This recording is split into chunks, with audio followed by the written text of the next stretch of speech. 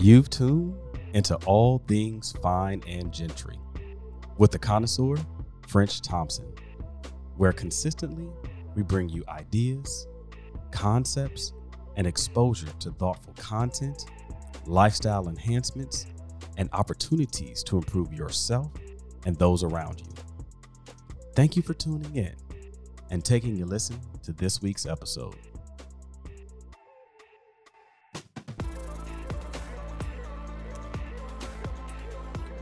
Welcome back to All Things Fine and Gentry. This is the connoisseur French Thompson, and I'm so grateful for each and every one of you all for choosing to tune in today and listen, whichever platform you are listening on, podcasts, on the website, however you are consuming this content. Just thank you for taking the time today. And to those that are returning listeners, the connoisseurs, glad that you have been along this journey with me and all of the guests that we've had along the lines.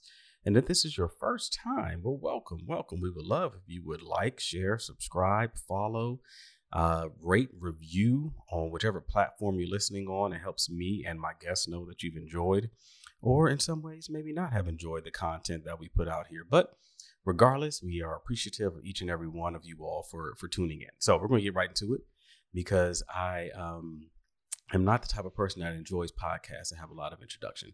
All that said, we just completed our Superwoman series, and we've had a dynamic time of listening to the women in all stages and steps and phases of their life, kind of share with us the experiences and challenges and victories that they've had along the way, and essentially pretty much telling us that they're not done yet. But that's all well and good. Nothing against the ladies, but it is now time for the fellas. And we are kicking off this series, The League of Extraordinary Gentlemen. I'm excited about this one. I have a lot of great guests that will be tuned in here, but no better way than to start off this series than having a conversation with my father, who, by the way, is also named French. But welcome to the podcast, Dad, French F. Thompson Jr. Hey, thank you so much for having me. Oh, I appreciate you taking the time. And we also have a double benefit or double pleasure of being able to record this on Father's Day. So it's kind of a double blessing here. So we're going to dig right into it. So as you all know, I give my guests an opportunity to kind of quickly introduce themselves, and then we dig right into it. So Dad, just give it a brief introduction, emphasis on brief. About kind of where you're from, kind of where did you go to school, and then kind of where you live now. We're going to kind of dig into all different phases of your life, so you don't have to kind of give too much of a debrief of who you are, but kind of where you're from and where you now. Originally from Indianapolis, Indiana. That's where I was born. I spent my early childhood from about maybe 1 to 6 in Newport, Rhode Island. And that's another story right there. But we moved back to Indianapolis, Indiana, and that's where I spent most of my younger childhood until going to college. I currently reside in Fort Worth, Texas, and it's hot.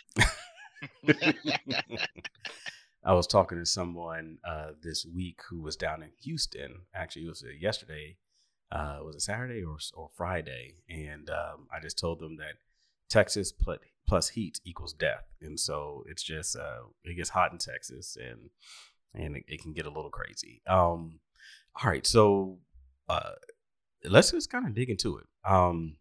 He spoke about from being in Indianapolis, and I would tell you one of my early memories I have of us all together was we used to go back to Indianapolis often for holidays and things like that. But I think we were kind of old enough to kind of perceive where we were, and you drove us around your old neighborhood, and Emerald and I are kind of like, oh, this is an up and coming place, but not really. It was kind of like, hey man, you grew up in the hood, and I'm sure that when you were growing up there, we didn't really feel that way. But, what was it like kind of growing up in Indianapolis back in the 50s and 60s? Yeah, well, it was really funny on that you said that, because you said, "Oh, Daddy, I'm trying to get you to get out of the car to go into one of the mom and pop shops." I said, "No, you lived in the ghetto." But as you said, it wasn't feeling like that back in the day when we was growing up. I think it was kind of like a middle class neighborhood. Mm. As I said, was born and raised there. We spent a little time in Newport, Rhode Island as I was growing up. And then when we came back, that was about the time I was going to enter into elementary school, maybe kindergarten. And because I spent so much time in Newport, Rhode Island, I grew up with the New England accent, Mm. and there wasn't very many blacks in the Midwest or the Indianapolis area that talked like this and had that kind of a New England accent. And so when I went to school, they put me in a speech class Oh, wow. because I didn't talk like all the black guys. So my mother was furious, but they finally graduated me when I was saying this, that, and those. So it was when I started talking like them, then I was okay. But yes, it was a black neighborhood. We had black schools, black businesses. Um, it was this area. When I was small, it seemed like it was big, but it was kind of like a small area. But we, like I said, we had barbershops, beauty parlors, ice cream parlors, movie theaters. It was all black owned and run. Right. Most of our schools had black teachers in them, and at that time did not know, even with the elementary schools, that these were well educated black people, and they cared for their students, but they couldn't teach anywhere else in the late 50s and early 60s. So Mm. some of these had PhDs and masters, and they had to teach in elementary schools. That's interesting. So you clearly, you grew up in essentially right during the civil rights movement, but I would call it pre-integration, right? So you're still in segregated society, etc. It is kind of interesting because we are 60 years later plus, kind of looking at the next phase of kind of what that was like there. But as you were kind of growing up, did you feel that you didn't have, right? I mean, did you feel that there was lack, or did you all collectively kind of feel like, hey, we're good where we are. We enjoy having our own. I mean, what was that like? As a child, you really didn't know. You only know what you see and what you're accustomed to. Uh, Economically, our family wasn't really all that well off financially, but we did. It was a neighborhood where all the aunts and uncles and cousins lived in the same little area, so we helped each other out. My grandfather was kind of like the patriarch of the family, and even though he had a small, maybe 3 bedroom house, but he had a big backyard, at least to a child, Yeah. with all the type of things growing up with the gardens and things of that sort. But as you're saying, talking about during this late 50s and early 60s, there was that racial tension that was there. And I think my parents experienced it a little bit more than we did as kids. They didn't teach us what Mm. was going on, even though we saw a little bit what was going on television and things of that sort. I had to experience it for myself. And I remember, um, I don't know how old I was, but I do remember a cross burning. It was one Mm. of our major parks that we had, Golden Hill Parks. And I remember that specifically because I used to be into the Boy Scouts, Cub Scouts, and we would go over there to do the derby races. You built your own little You're right. go Right. karts and you run them down the hill and everything like that. But that was during the day. Indianapolis wasn't a sundown town, but it was close to it. Mm. So when I was little, and I do remember that cross burning because up on near there was a Dairy Queen, and if it was about dusk, and you could see over there in the park what that was, but I didn't know what it was until I was later introduced about what the Klan was and everything like about that. Um, One of the things that was really interesting is that most of the Black history I did learn was in the church, Mm. and there was a lot of rich history in Indianapolis. Case in point, a lot of the places that we would go or to go to the movies and get our haircuts and things of that sort was the Madam C.J. Walker Mm. building. Yeah. And that was not too far from my church. Bethel AME Church was a historical church, especially with the Underground Railroad. But I didn't know the significance of the Madam C.J. Walker building complex until I was in college and read it in history. Oh, wow. Wow. So it was, you just kind of just, it was a part of your everyday life. And Yep. yeah. Yep. So, post elementary, I remember you kind of, sharing stories about, integration. And I remember you pretty much said that you were one of the first groups of students that got bused to one of the white high schools in Indianapolis, post integration. What was that like? I mean, I know you shared Oh, it. that Yeah, go ahead. yeah, that was an eye opener. That was when I really understood. Like I said, you saw stuff on television, but that's distant. When Mm, you get it personally and up front, it is something else. Now, I will say there was hints that was going on. Um, um, I would stand on the bus stop to go from here to there or whatever, and the bus would pass me by. yeah. I had to run down to the next one, and it'd pass me by. I could run pretty fast back in those days. So, you know, and I didn't realize what was going on. They let me on the bus. I'm hot, and breathing hard, and everything like that. So there was little hints. When I was working downtown with my father, and I get my check, and I would go into the bank, and they would have to check all this, check all that. And I'm young. I don't have all these ID things. Yeah. So I'd have to open up an account in order to get the money. And I remember specifically one time they gave me $20 bill, $50 bill. It wasn't a lot of money. But went to the store with a $50 bill, and they wouldn't let me buy what I was buying because they said a young man should not have that kind of money. So there was hints. But to your point, when I went to high school, that was the first time they started this in 1967 busing. Yeah. My sisters and cousins and everybody else, we could all walk to all the schools, including the high schools that was in the area. But they bused us over there, and it was just like on television. They were all lined up, parents and kids and everything like that, going through the gauntlet. The police was out there, and they was throwing rocks and spitting on us and everything like that. And I didn't know what was going on, but I learned quickly it was about racism. Yeah. It was about racism. Now, there was a caveat to this because I lived on the west side of town, and we had competition, putting it gently, with the east side of town as far as people not mixing together well across the tracks. Yeah. So they bust us in here together on that same time. So now was we dealing with not only with the white racism, but the different sides of town. Got it. Yeah. And it wasn't gangs. It was just, you're not from the east side, you're not from the west side type of thing. So I got, like I said, I got a quick education on that. The first week I was suspended for supposedly looking up the teacher's dress. Just bogus things like that. What? How did that shape your perception of white people? And then how did your parents try to balance that in you, as far as like, hey, either reinforced it or try to counterbalance your experiences and kind of what you started to formulate in your mind? Well, when explained to them what was happening, in my memory, they weren't as descriptive on how to do and how to deal with it as we were with you and with our kids. They would just say, be careful. This is how you should act in this kind of situation.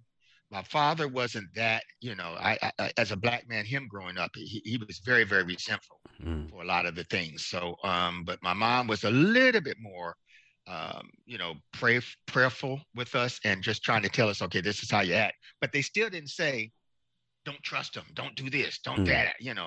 They didn't do that, at least not where I can remember. They may have done that with my sisters, but not with me. So, you grew up with, it was 3 sisters and you were the youngest. And like you said, they went to the black schools. You were the first one to kind of essentially take an alternate path. What was that like? Did you feel that because you were kind of going down this different path and different experience, that there were some things that you just couldn't share or they couldn't help walk you through? Did you feel that you were kind of, figuring this out on your own and let's hang out with the guys in the neighborhood and figure it out? Or did they kind of try to empathize with you with kind of what this new world was opening up to be? Well, I was going to say Trey, but No, it's fine. Because look, yeah, Mom's yeah, been on the yeah, podcast. Emerald's been on the yeah, yeah. podcast. Shorty calls me Trey too, so we're good. Oh, that's a new one there. Yeah. Because he's never done that. But yeah, I don't remember my sisters kind of mentoring me on that. And it may be because there was some white kids that was busted into their school, Shortridge, but it wasn't the impact. Yeah. I mean, our high school had maybe back in the day about a couple thousand people. We were like 30. Yeah. 30. So it grew over the years. Mm-hmm. But I think it was a figuring out how to deal with this with the neighborhood guys, more so than it was. And there was a balance because, as I said, I was very active in the church. And even after school, we would go to the church and we would have other activities kind of take your mind off of what was going on there, as well as, Cub Scouts, Boy Scouts. Well, at that time, I'm in Boy Scouts. So that kind of balanced things out. I got interested in ROTC. So that was a good thing because it was during the Vietnam War era at that time. And I wanted to go, but I got good at that as well as I like to sing. So I was in the choir at high school and learned a lot of white music. But I like music. So, you know that. So I appreciated the artistry that was there. I played instrument, violin, and the horns, clarinet, trumpet, the French horn, and so I learned a lot about their culture. Even at one time, went out on a date. I think it was during my junior year with a white girl. So how did that end? It was okay. Their parents were okay while I was there. It wasn't a long-lasting type of thing, It was just a one-time. I think we might have went to the movies or something like that, or went skating. Back in the day, bowling and skating was the big thing that you did and went to the movies. But it was different. It was different. So I want to bounce back to your father. You kind of said that he was kind of resentful for things that was going on, and I know you had an interesting relationship with your father. Kind of explain a little bit more as to why you felt that what caused him to kind of be resentful or frustrated or however you would like to describe. Well, most black men back in the day, 40s, 50s, and 60s, had a limited exposure or a limited idea of what a man is supposed to be, especially a black man. And of course, now you deal with that with the racism that's out there and the lack of ability to be able to provide for your family because not understanding what was going on. My mother and my father was only surviving to provide. Yeah. So with a lot of the mentorship, like this is how you do it, this is what you don't do. Telling you when you come across an officer, you're supposed to not look at him, and you're not driving at that point, but how you're supposed to act. We didn't get all that. My father, and I found this out a little bit later on because he wasn't that much of a good father. He was a parent. He wasn't much of a good father figure.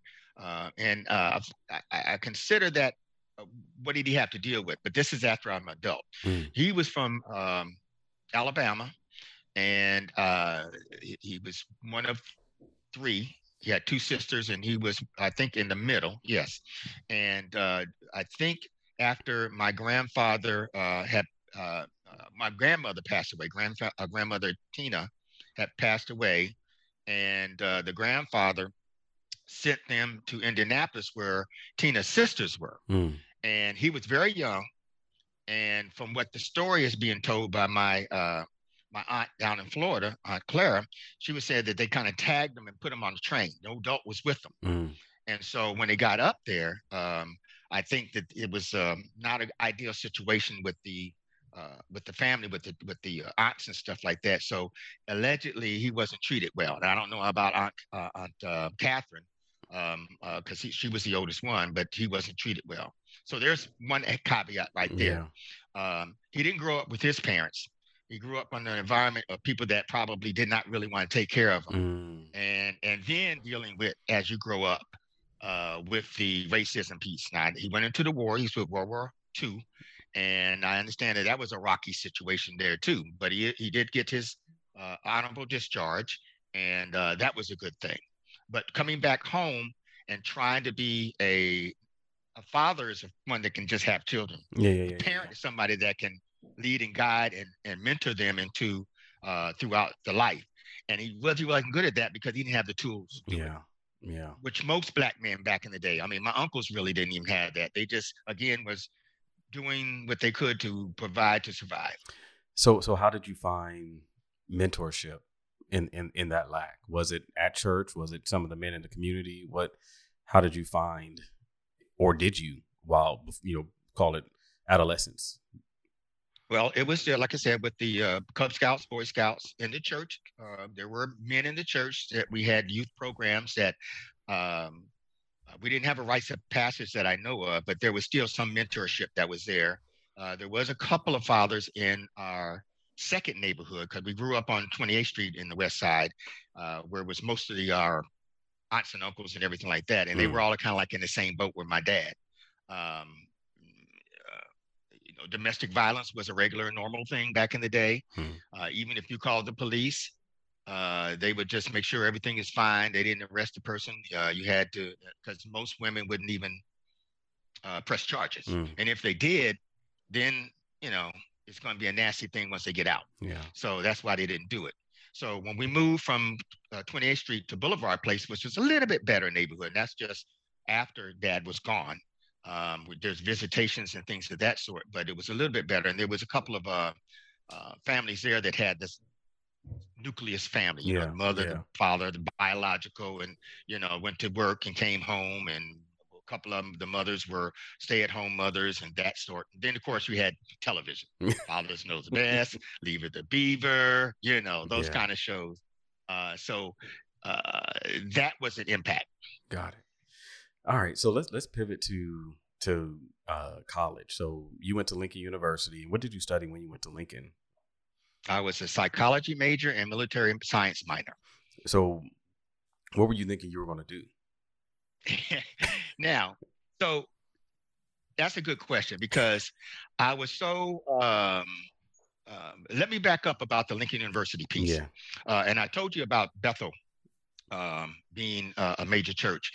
How I was introduced in Lincoln University, which is a HBCU, by the way, was that throughout the years growing up, the Lincoln University choir, concert choir, would come to Bethel in order to kind of raise money for their choir and Mm, things of that sort. And those were the days you couldn't stay in hotels very much. yeah. So a lot of them stayed at our house. So I learned a lot about college or college life, listening to the young ladies because it was always the ladies. Hmm. And then after Frances went there, her sorority sisters would be some part of the choirs and they would stay there. So I was attracted to go to Lincoln University because I knew I had to get out of the streets Yeah. of Indianapolis. I liked that change of scene because I knew that I was not going to grow had I stayed where I was. Mm, mm, Yeah. So I got, as I said, I did ROTC in high school. I got pretty good at drill team, the little rah-rah yeah. shooting, spinning the rifles, won local and city and state championships. I was very, very good in sharpshooting with the rifle. Spent a lot of time on the range with that and got very good, not only in high school, but also in college. And as a result, especially in high school, we didn't have the proper gear and I have a depth deficiency in my right ear. But it was a good experience, both in high school and in college with ROTC. It developed my leadership skills and also how to be a man within that organized environment. Right. So you're at Lincoln. You psychology and military science. Did you think that you were going to go just straight into the military, or did you think Right. something else? Right.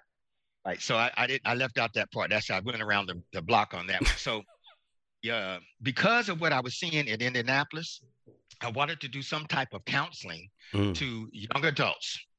And after I found out, because I was a no major for forever almost, but it might have been maybe just a year. But I found I understood I wanted to give something back, yeah. and so that's when I started getting into psychology and studying the stuff of some of the black psychologists, Francis Welsing and all of them, and it was very, very impression upon me. And my thought process is that I would get this degree and be able to start counseling. But I found out in order to make any kind of money, not only you get a bachelor's degree, but you also got to get a master's. You got to write books. You got to travel around, and that versus what I really wanted to do with ROTC. The military seemed a lot more simple. Seemed a whole lot more simple, than what I was doing there. But the studies helped me understand people and their personalities. Yeah. So during college, right, during this early adulthood phase, and we're going to get kind of to military as well, but I mean, you kind of took on 3 challenges, right? And I would, people mature and, learn and grow in college and things like that. But you kind of like went triple X on this thing. You pledged Omega, right? You essentially went into the Army, became an airborne ranger, and then you also, became a Freemason and hit this 32nd degree, right? It's pretty much for those that are listening on here, those are kind of some of the some of the toughest things that you can do, right? In each of those spheres. Back in the day when you're, pledging a fraternity, like it wasn't as, I don't call it as simple as it is now, because it still isn't simple, but it was a little bit more tedious, I would probably say, for your process. But then, same thing as far as, the Army, you're almost essentially special forces. And then being a Freemason, you only really have one more degree above 32nd. So kind of explain what craziness were you on to decide to kind of dive into all of those different endeavors and kind of grow in there? Well, when I got to Lincoln, all the Greek fraternities and sororities were there, and you got an opportunity to see all of them do their thing and learn about what they were. I went to all of the smokers, as they call it back in the day, not only for Omega, but Alpha and Phi Beta and Kappa and all of that. My brother-in-law that was married to Francis George was an Omega. And so that was an influence right there because he seemed like a nice gentleman. The other side is that the Omegas could march pretty good, and I was real good at that with ROTC. So that kind of got to me. So, but it was also seeking brotherhood. I was I was the only boy. Only brothers I really had was ones I grew up with, and in the streets of Indianapolis, and also with the church.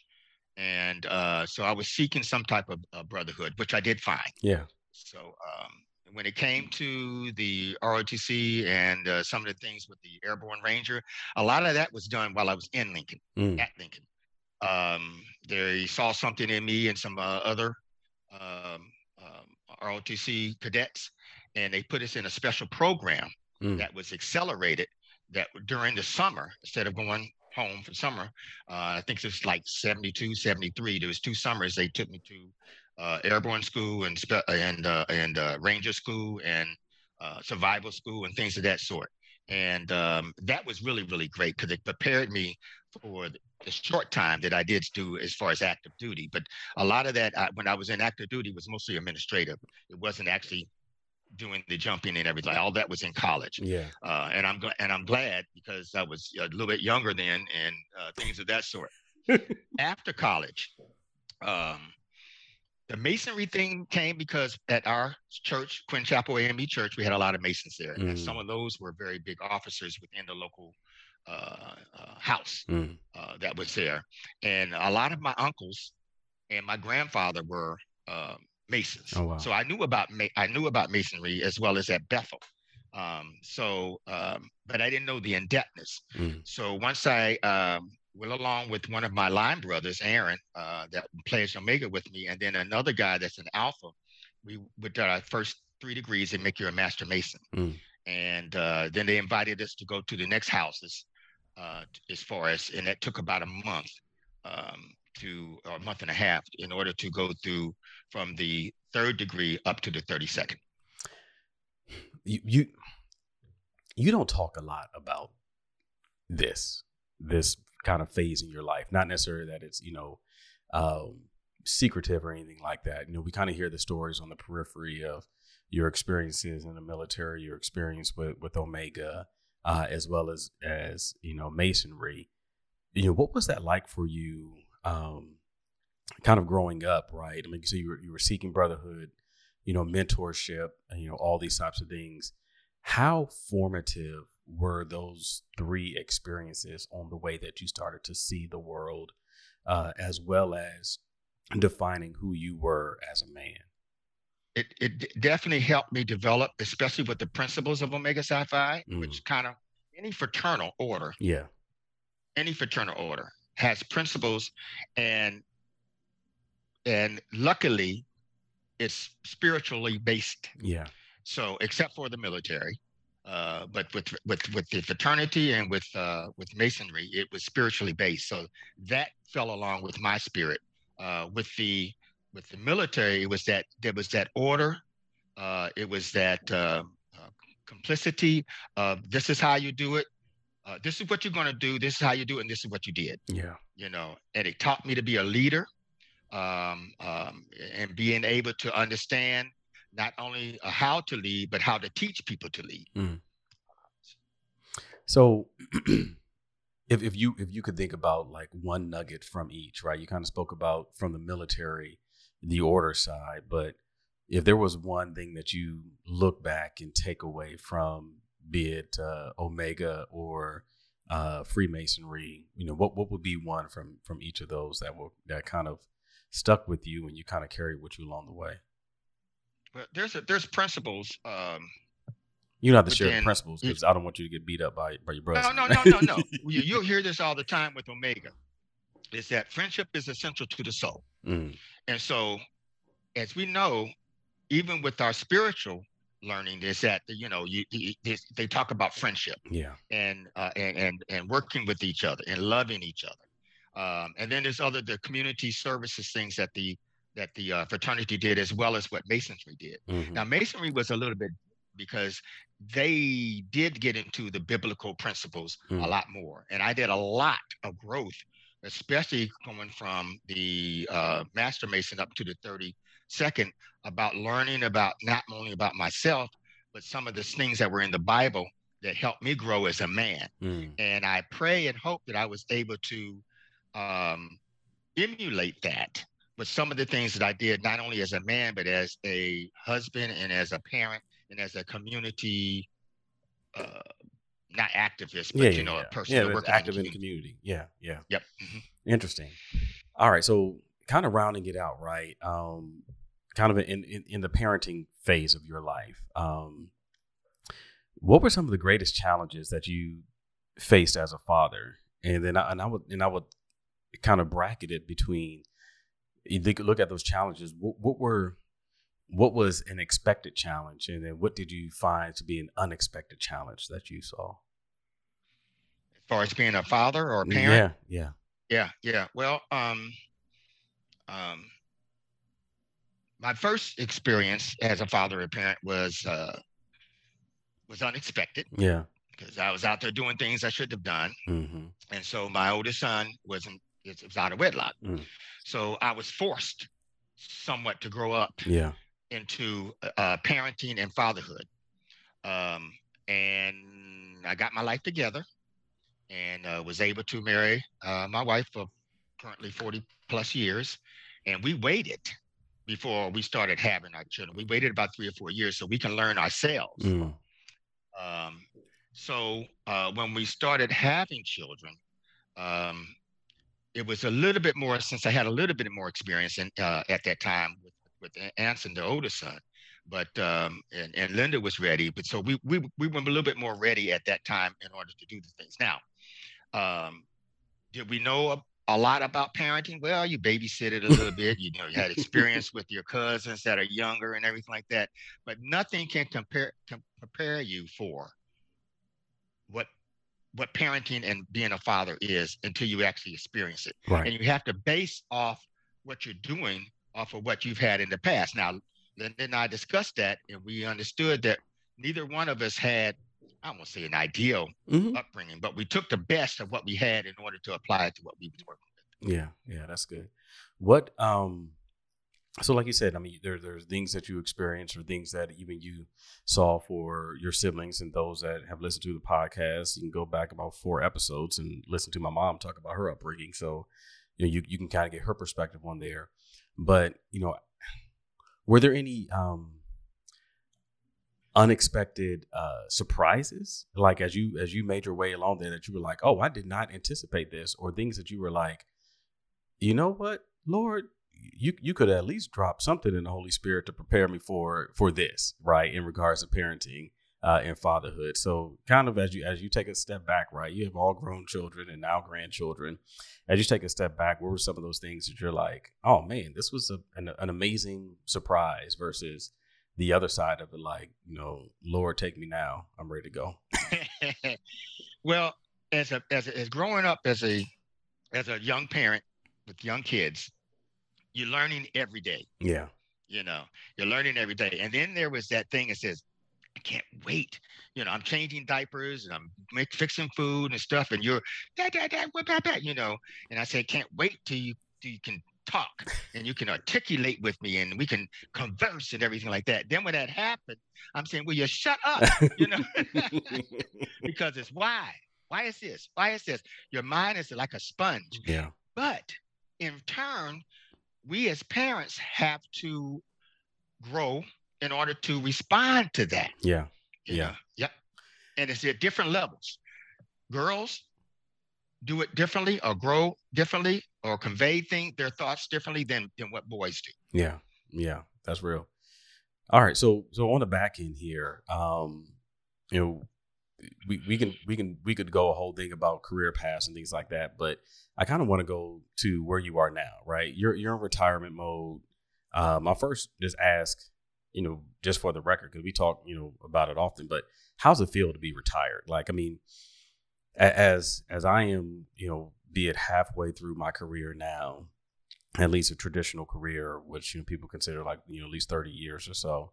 You kind of start thinking towards the light at the end of the tunnel per se. But now that you're on the other end of it, like, how does it feel to be retired? Is it when you look at kind of sitting back and throwing your feet up now? I mean, is it? I won't say is it what you expected, because unfortunately you and mom retired in COVID, which is completely not what most people look for, to literally sit in your house. But what has retirement meant for you? Maybe it's the better question. Oh, it's wonderful, but I had to get used to it. Mm. I had to get used to it. Even though both Linda and I were planning toward retirement, I didn't know what that looked like for me. Mm. I enjoyed my job. As you know, I spent 30 plus years in the hospitality industry. Prior to that, I was an entrepreneur with insurance brokerage and doing all kinds of other things. But when I finally got my feet settled in the Washington, D.C. area, it was hospitality industry. So started off at a small hotel in DuPont Plaza Hotel, not too far from the Zeta headquarters in the famous DuPont area. And then went to another hotel.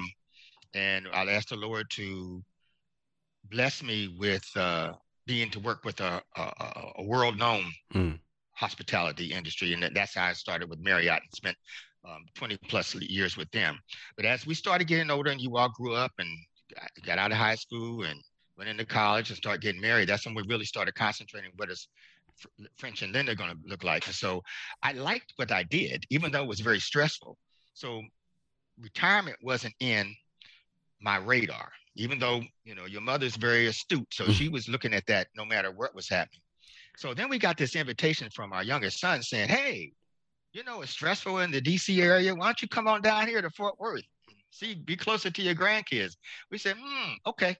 And so we made that happen. Now what happened on that is that I think I had come up off on my 20th year, either in 2016 or even 2017. I think it was 2017. And they weren't allowing me to work my remote, even though they had work positions in Texas. So I said, okay. I looked at my 401k. Talked it over with Linda. I said, shoot, I can make this work.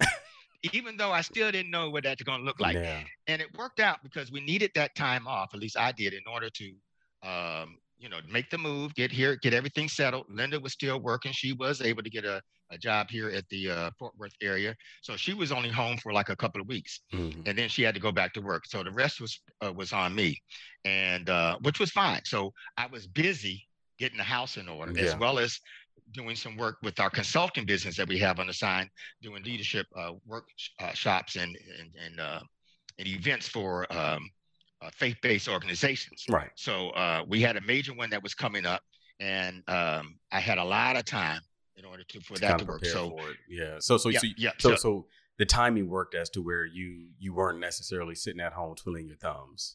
Yeah. Yeah. But now that, you're kind of settled, and, I'm sure COVID kind of, reorient some things for you guys. What does, as you look towards this, right, all the things that you've done, like what does retirement look like for you towards the future, right? Is it more now that, the world's opened back up, more travel, or, what are you looking forward to as you, round out the this phase of your life? Doing what I want to do, when I want to do it, and how I want to do it. That's putting it very simple, and that includes my church work, my fraternity work. I did get my life membership. Nice. So yeah.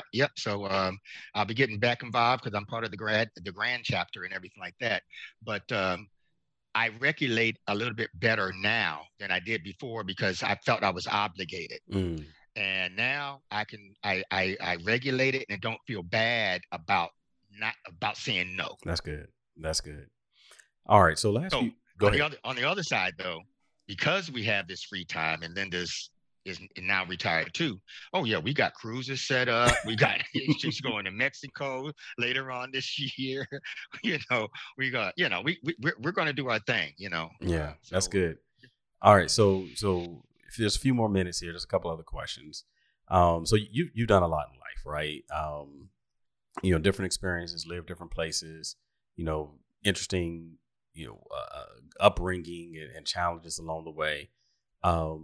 What's one of the things that you are kind of truly grateful for, or that you didn't think, I would say, would have a profound impact on your life, but did, right? You as you sit back and start reflecting, and you're like, is there something that you're like, man, that actually was, I didn't feel it in the moment, but that actually, really did something for me, or things that you just kind of look back and say, man, that was an amazing experience. Is there anything like that you can think of? Marrying your mother. I was about 22, 23 years old. You trying to get some kudos, Oh no, she's not even here. I told you, she's not even here. So being a young person, you do the marriage thing somewhat because that's kind of like what's expected if you're with a woman for a little while. Linda and I dated or courted for several years before we got married. And so I didn't know what that marriage thing looked like. We had examples, but they weren't always good examples. So again, we had to make it the best we could. Then having children. Yeah. So it was marriage and becoming a father and a parent. Yeah. Very, very profound on me because of the challenges of both of those things in my life. I relied on the Lord a little bit more and asked for his spiritual guidance. And that really, really helped me. Yeah. Because it's not easy, but without him being in our lives, especially in my lives, I'm not sure how I would have been able to navigate and be where I am now with the semblance of a good mindset and health and things of that sort. That's good. Well, I had more questions, but you kind of rounded that out right there. I like that.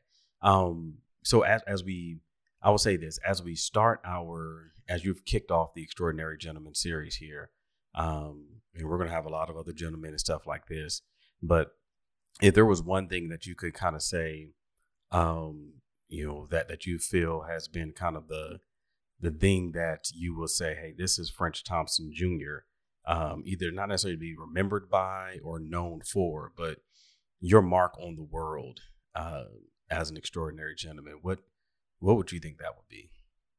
There's a song that I like, and it said, if I can help somebody as I, oh man, lost my voice. If I can help somebody as I walk along, if I can help somebody with a word or song, then my living would not be in vain.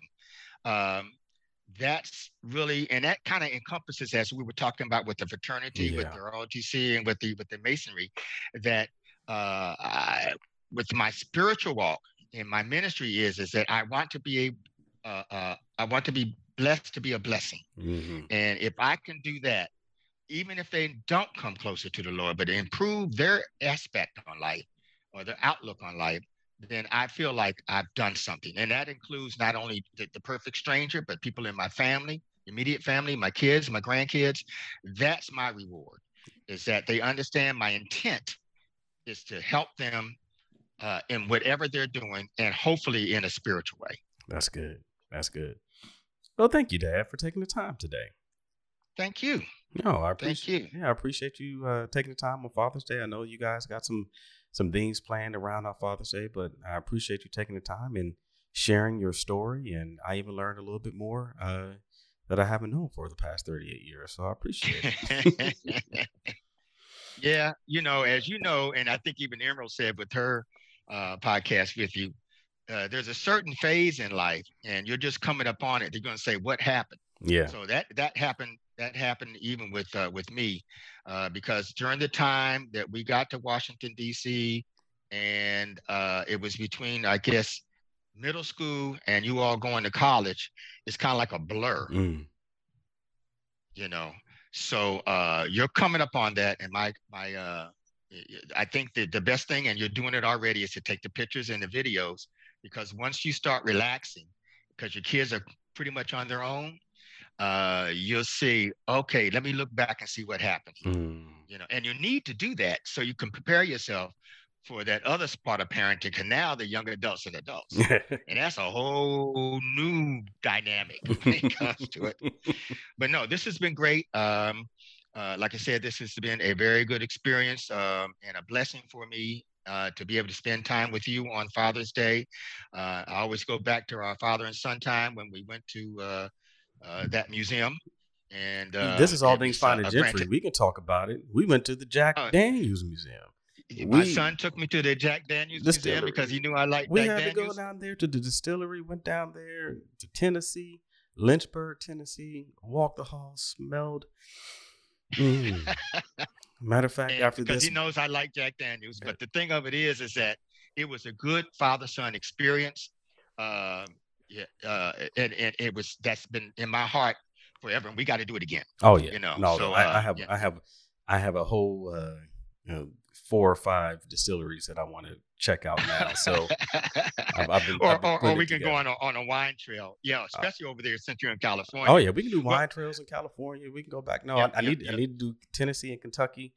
We Shorty and I have already talked about it. We got this whole thing planned out. So now we're looking forward to it. And I hope that each and every one of you all have enjoyed this conversation today as we kicked off the League of Extraordinary Gentlemen series here. If you do like it, if you did enjoy it, please, as I said in the beginning, rate, review, like, share it amongst your friends on social media. We would love to be able to retag and post it with you guys. And we hope that you all will continue to stay tuned in, because these conversations will be awesome as we continue along the way. So we thank you all for tuning in, and we'll see you after a while.